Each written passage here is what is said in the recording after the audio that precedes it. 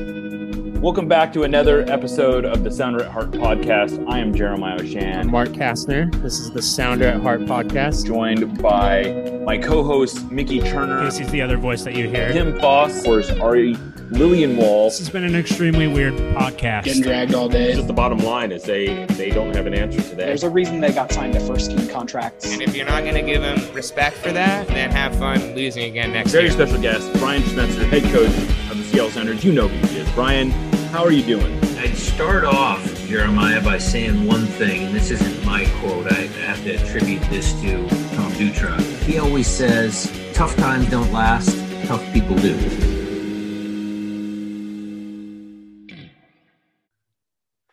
Welcome back to another edition of the Sounder at Heart podcast. I'm Jeremiah Oshan. Joining me today is one of our favorite recurring guests, Alicia Rodriguez of Angels on Parade today. I'm sure later episodes you'll be representing different vlogs, but welcome to the show, Alicia. Thank you so much. I have several hats here, and I'm putting on the Angels on Parade one for today.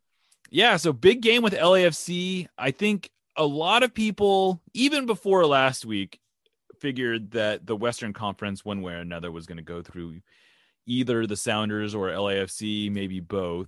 And there's nothing to dissuade us from believing that after week one. The Sounders obviously took care of Minnesota with a 4-0 win despite Nico Ladero being out. But just as impressively, LAFC took care of Austin FC, who looked pretty competent for their first ever match, largely without Carlos Vela and Diego Rossi as well. Yes. So Rossi was out the whole game with a hamstring injury.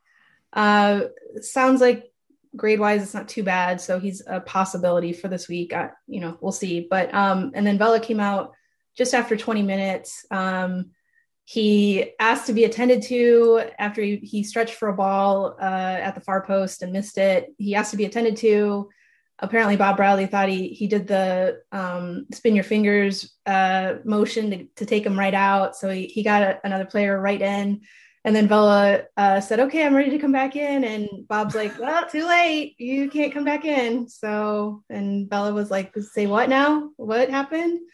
But then it was funny because on the broadcast, Bob was like, yeah, I think I probably went a little too fast there. So, like my B. And then after the game, I think he had a little more time to think about it. And he, again, 2 or 3 times, because of course we kept asking him about it, he said, well, I probably was a little quick on the trigger as far as making the sub there.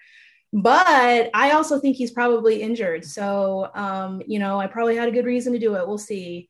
So he's a little bit defensive, but I kind of understand where he's coming from. And turns out Vela is a little bit injured, apparently. So, Bob's not somebody to kind of make up a story to save face or something. So I think, Vela probably is at least a little bit injured. So it probably was the smart thing to do in the end, but it was pretty funny at the time.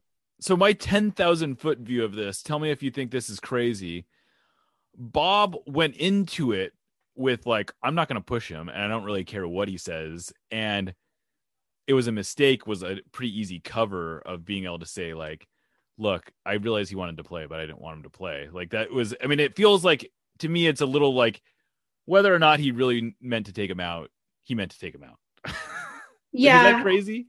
No, I don't think it's crazy. I think it's plausible, but yeah, Bob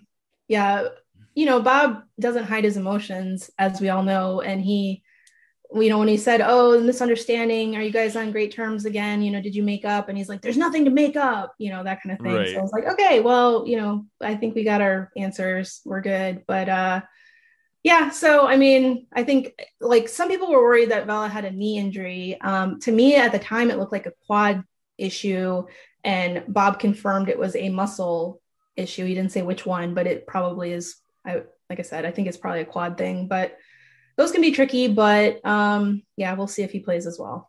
It feels like the quad injury is the new hamstring injury. Everyone is out with quad. The Sounders have 2 guys out or questionable with quad injuries. Seems like LAFC has a few quad injuries as well. Who are you expecting to see this weekend? Kind of to go back to your 10,000 foot view, I would not be shocked if neither Rossi nor Vela played. I think this is a good opportunity, even against a really good opponent like the Sounders, to sort of test your depth and give them some meaningful minutes. And so I think there's a really good chance it's going to be Corey Baird and Danny Musovsky. I think they're, again, if Vela and Rossi are out, they're pretty much written in ink.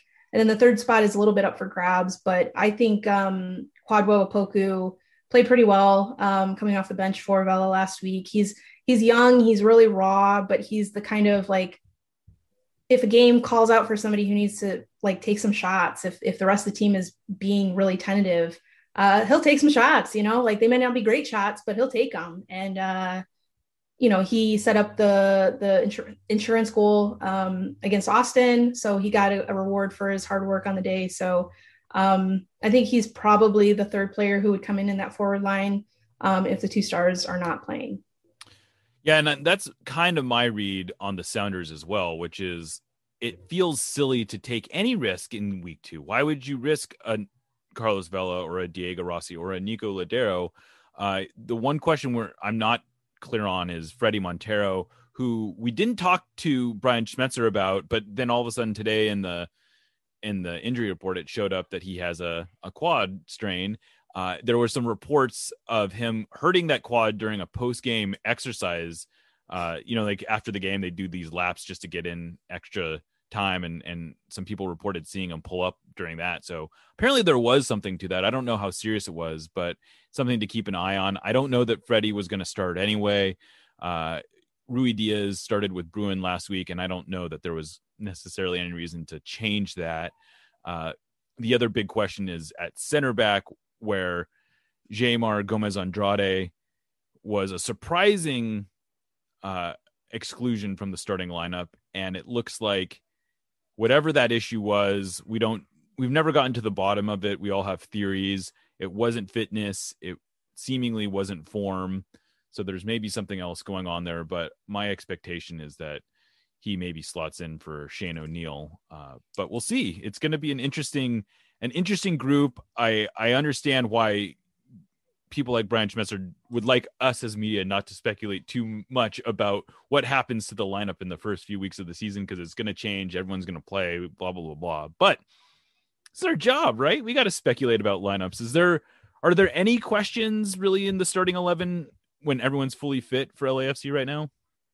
Not really. I would say when everyone's fully fit, there's really just kind of one forward spot open because Brian Rodriguez is out on loan for the time being. And like I said, I mean, it seems pretty nailed on. It's going to be either Baird or Musovsky.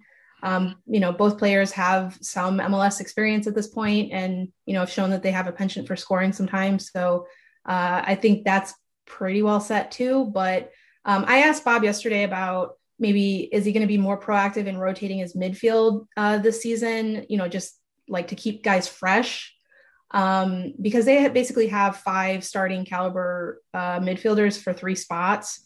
And he basically said, well, I rotate quite a bit, that kind of thing. But I expect there's probably going to be some movement, but probably not in the initial weeks. I think they want to get a rhythm. And then once you get a rhythm, then you can start chopping and changing a little bit and giving guys nights off and that kind of thing. But I would really expect the 11 is going to be nearly identical to what we saw in week 1. Yeah, and that would be my suspicion with the Sounders as well, with the exception of potentially Jaymar for O'Neill. But I think Atencio looked really good. That there was really no obvious candidates. I think Brad Smith was probably their worst player, but they don't have an obvious replacement for him. And in a 4-0 win, I mean, who cares, right? Right. Yeah, exactly. So one of the ongoing questions I always find it fascinating about LAFC is that for all their proclivity with offense, they score goals in tons. For some reason, they can't seem to nail, like they've had productive players as a number 9, but for some reason they don't seem to have any consistency at that position. There's been one player coming in after another. What do you make of that? And who right now is kind of the number 9 that is going to fill that role? Yeah, that's a good question. I think there's a lot of reasons for why there's been a little bit of a revolving door over the years. In the short term, I think LAFC seemed to piss off Bradley Wright Phillips at the end of last year. they didn't want to pick up the option that they had agreed upon. And so Bradley Wright Phillips walked right out, and he has every right to do that. He found another team right away in the Columbus Crew. So he, didn't hurt him at all. But I thought he was really great. He's one of my favorite players. I was a little bit bummed that he left, but they didn't see eye to eye, and that happens.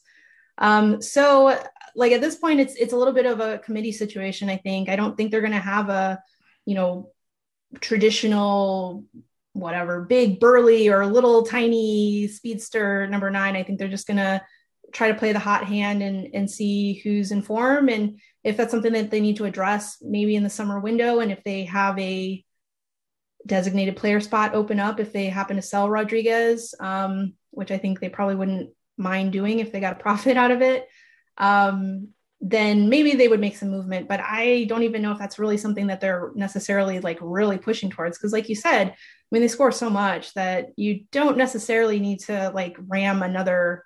That's something that's been an issue over time is, for a while, Adama Diomande, he and Carlos Vela really didn't seem like they were on the same page on the field. And then they found some rhythm eventually, but it took them some time to really like find a way to play together and get that chemistry. And it's kind of, if it ain't broke, don't fix it sort of situation. So again, I think, I've said Musovski and Barrett a few times now, but I also think Christian Torres, I think he's 17 now. He's a homegrown signing that they had last year. I really like his game. I don't know how much he's going to play for the first team this year. He may go on loan to the USL. But in the minutes that he played last year in MLS level, I think he's got a lot of promise, and I'm excited to see him. So I wouldn't be shocked if he gets some playing time again this year. And if he gets a few goals, then, you never know what'll happen. So one of the ongoing question marks, I think, about LAFC has also been the back line. Mm-hmm. Now I know Tristan Blackman is out. What's that looking like right now, and how settled is the defense? He's out. Is that breaking news or? Well, he was listed as out on the game sheet that came out. So you looked at the game notes before I did. So that's a new issue. If in that case, then it's a little bit up in the air because for what he's listed as out for medical, like vague medical reasons. So maybe COVID protocol or something. That's if he's known to be in COVID protocol, it sounds like that's what it's related to. But they list like a variety of reasons that they could be in various protocols and like concussions and COVID and a whole laundry list of things. It just kind of is a vague medical protocols exemption that they say he's out for. I assume that means he's out. Right. Okay. So then that changes things quite a bit. The other right back that you would expect to play would be Kim Moon Hwan. He's one of their big signings in the offseason. He's a South Korean international. They were pretty excited to sign him, but he's not fit. Like Bob told us straight up, he's not even remotely close to being able to play 90 minutes. So he was saying that maybe he'll come off the bench. On Thursday, he said that, maybe he'll come off the bench for a bit. So if Blackman can't play and Kim can't play more than a bench stint, then we may see some scrambling. We may see somebody like Marco Farfan have to move over to the right, something like that. Or maybe they get really wild and put Jordan Harvey at center back and move Eddie Segura over. And that was sort of the like scrambling stuff that they did last season when it was, because right back was a major problem for them last year. They may also play Eric Duenas. He's a homegrown who really only got a cup of coffee last year. That might be a natural fit if they think that he's ready for it. Or maybe Latif Blessing, who I'm not keen on having him at right back, but not because he's not good at it, but I just think he's so much better at midfield. So I'd rather he just stay in his best position. But yeah, if Blackman's out, then there are going to be probably a few more shufflings of the 11 for this game. So the other piece of news, which I hope isn't breaking to you, is the they just announced this thing, I think today, about having essentially a vaccine section, like maybe in the supporters area. It wasn't totally clear if that's where it was, but it seemed the way they were describing it seemed to be describing a supporter section where you had to show proof of vaccine. If you showed the proof of vaccine, you could be fully participatory in supporter-like activities. It sounded like. What do you make of that? And is that something that they had been kind of working towards? I didn't get the backstory on that specifically, but to me, the context here is that it's the same thing for Staples Center games. So Lakers, Clippers, and Kings games, anyone who attends any of those games has to show proof of vaccination or a negative COVID test within 72 hours or something. I'm assuming that the County of LA said something like, if you want to pack in a few more people, here's what you got to do, or, something like that. Or, maybe the club said, how can we get a few more people in? Because last week we saw there was a group of supporters from the 3252 in the section. It was really quite sparse, understandably so. But they made great noise. Like, it was the atmosphere was there. We were on the road to being back, and that was great to hear. That was something that was really, the gap between no fans and a few fans is vast. Yeah, I mean, who knew? Like, right. we always thought, if you have like 3,000 fans in your stands, then obviously the game sucks, and there's no atmosphere or anything like that. You just have to find motivated people who really want to make noise, and it's fine. And so that was great. So I don't know how much they're going to pack it up, because I imagine they're still not going to be able to, be shoulder to shoulder in the supporter section, but they may be able to, get some more bodies in there. And if everyone's vaccinated, then hopefully that would mean that there would be no catastrophes as a result. So as far as I'm concerned, all for the good. I personally don't plan on going to any games until I finished my course of vaccinations, only for personal reasons. Nobody's telling me I have to do this, but this is my own, I want to be a good example to the world. So I'm waiting until I get my second shot, and then a couple of weeks after that. So hopefully in a few weeks, I'll be able to go back to games again. But I think that's a great thing, and a good way to incentivize people potentially to get vaccinated.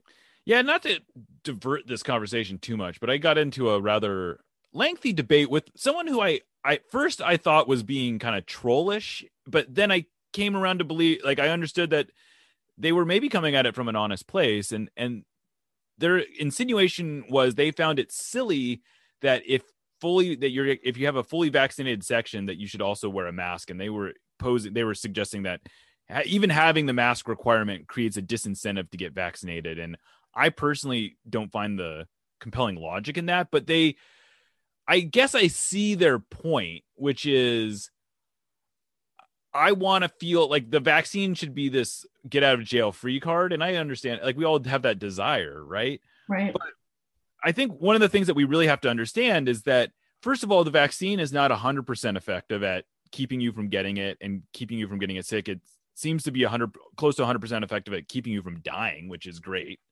But it's not 100% effective at making sure you can't get it or pass it on to others. That's one thing.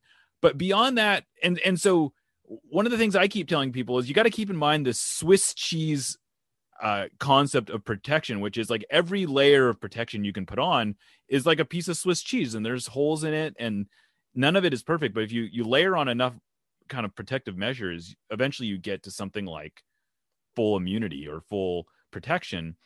But right now we're lucky if you're in a community where there's 50% of the people vaccinated. That's a lot of unvaccinated people.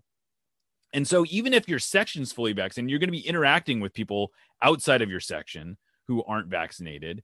And I think creating the expectation that you have a mask with you is an important component of it. Even if, like, I don't think, like, I would like to think in a perfect world, like, you don't have docents at LAFC games like policing mask wearing in the section, but you do need to create an expectation that they have a mask with them so that when they're in the concourse or other places that they can put one on.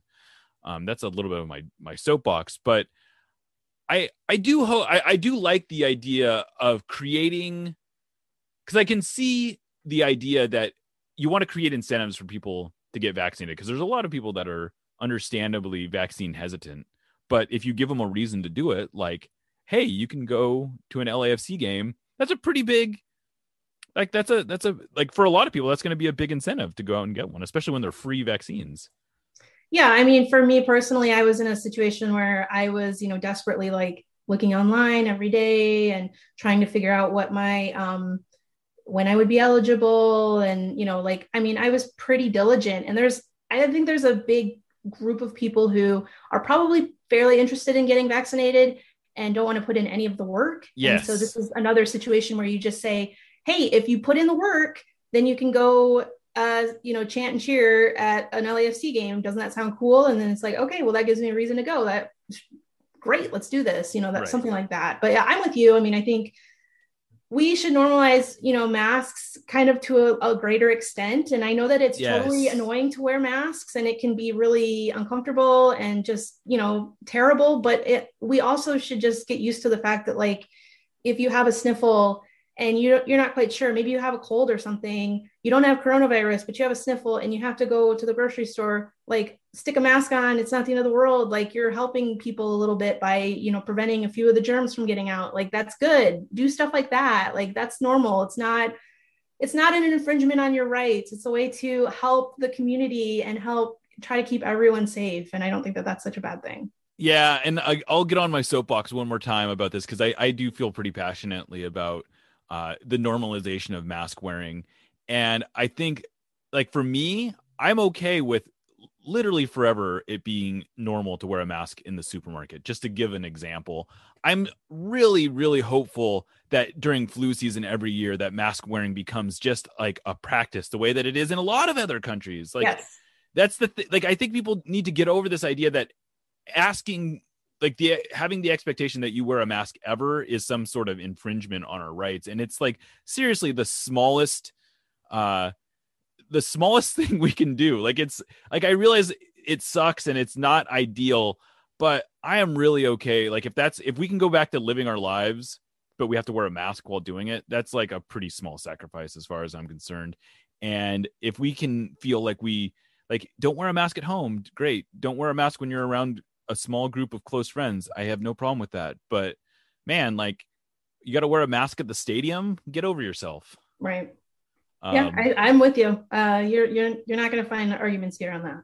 Well, that was our PSA of the day. We had to get in some public health talk. Yeah, exactly. Yeah, exactly. But I think it's relevant right now, and I'm looking forward to a good game. All that said, I think this is an interesting matchup between two of the teams. Like, 538 says the Sounders and LAFC are the top two teams in MLS. So I'm gonna just defer to them. And although I'm not quite sure how they come up, they had the Columbus Crew at 11th. Yeah, I mean, we had some discussions last night about that, and somebody mentioned it was last year's numbers are taken into account, and I was like, well, if last year's numbers are taken into account, LAFC should be like 15th, and right. They're not. So I mean, obviously that's not the case. Right. There's something underlying about LAFC that 538 just loves, because it seems like they are constantly the darlings of, and which is understandable. They've been a very good team.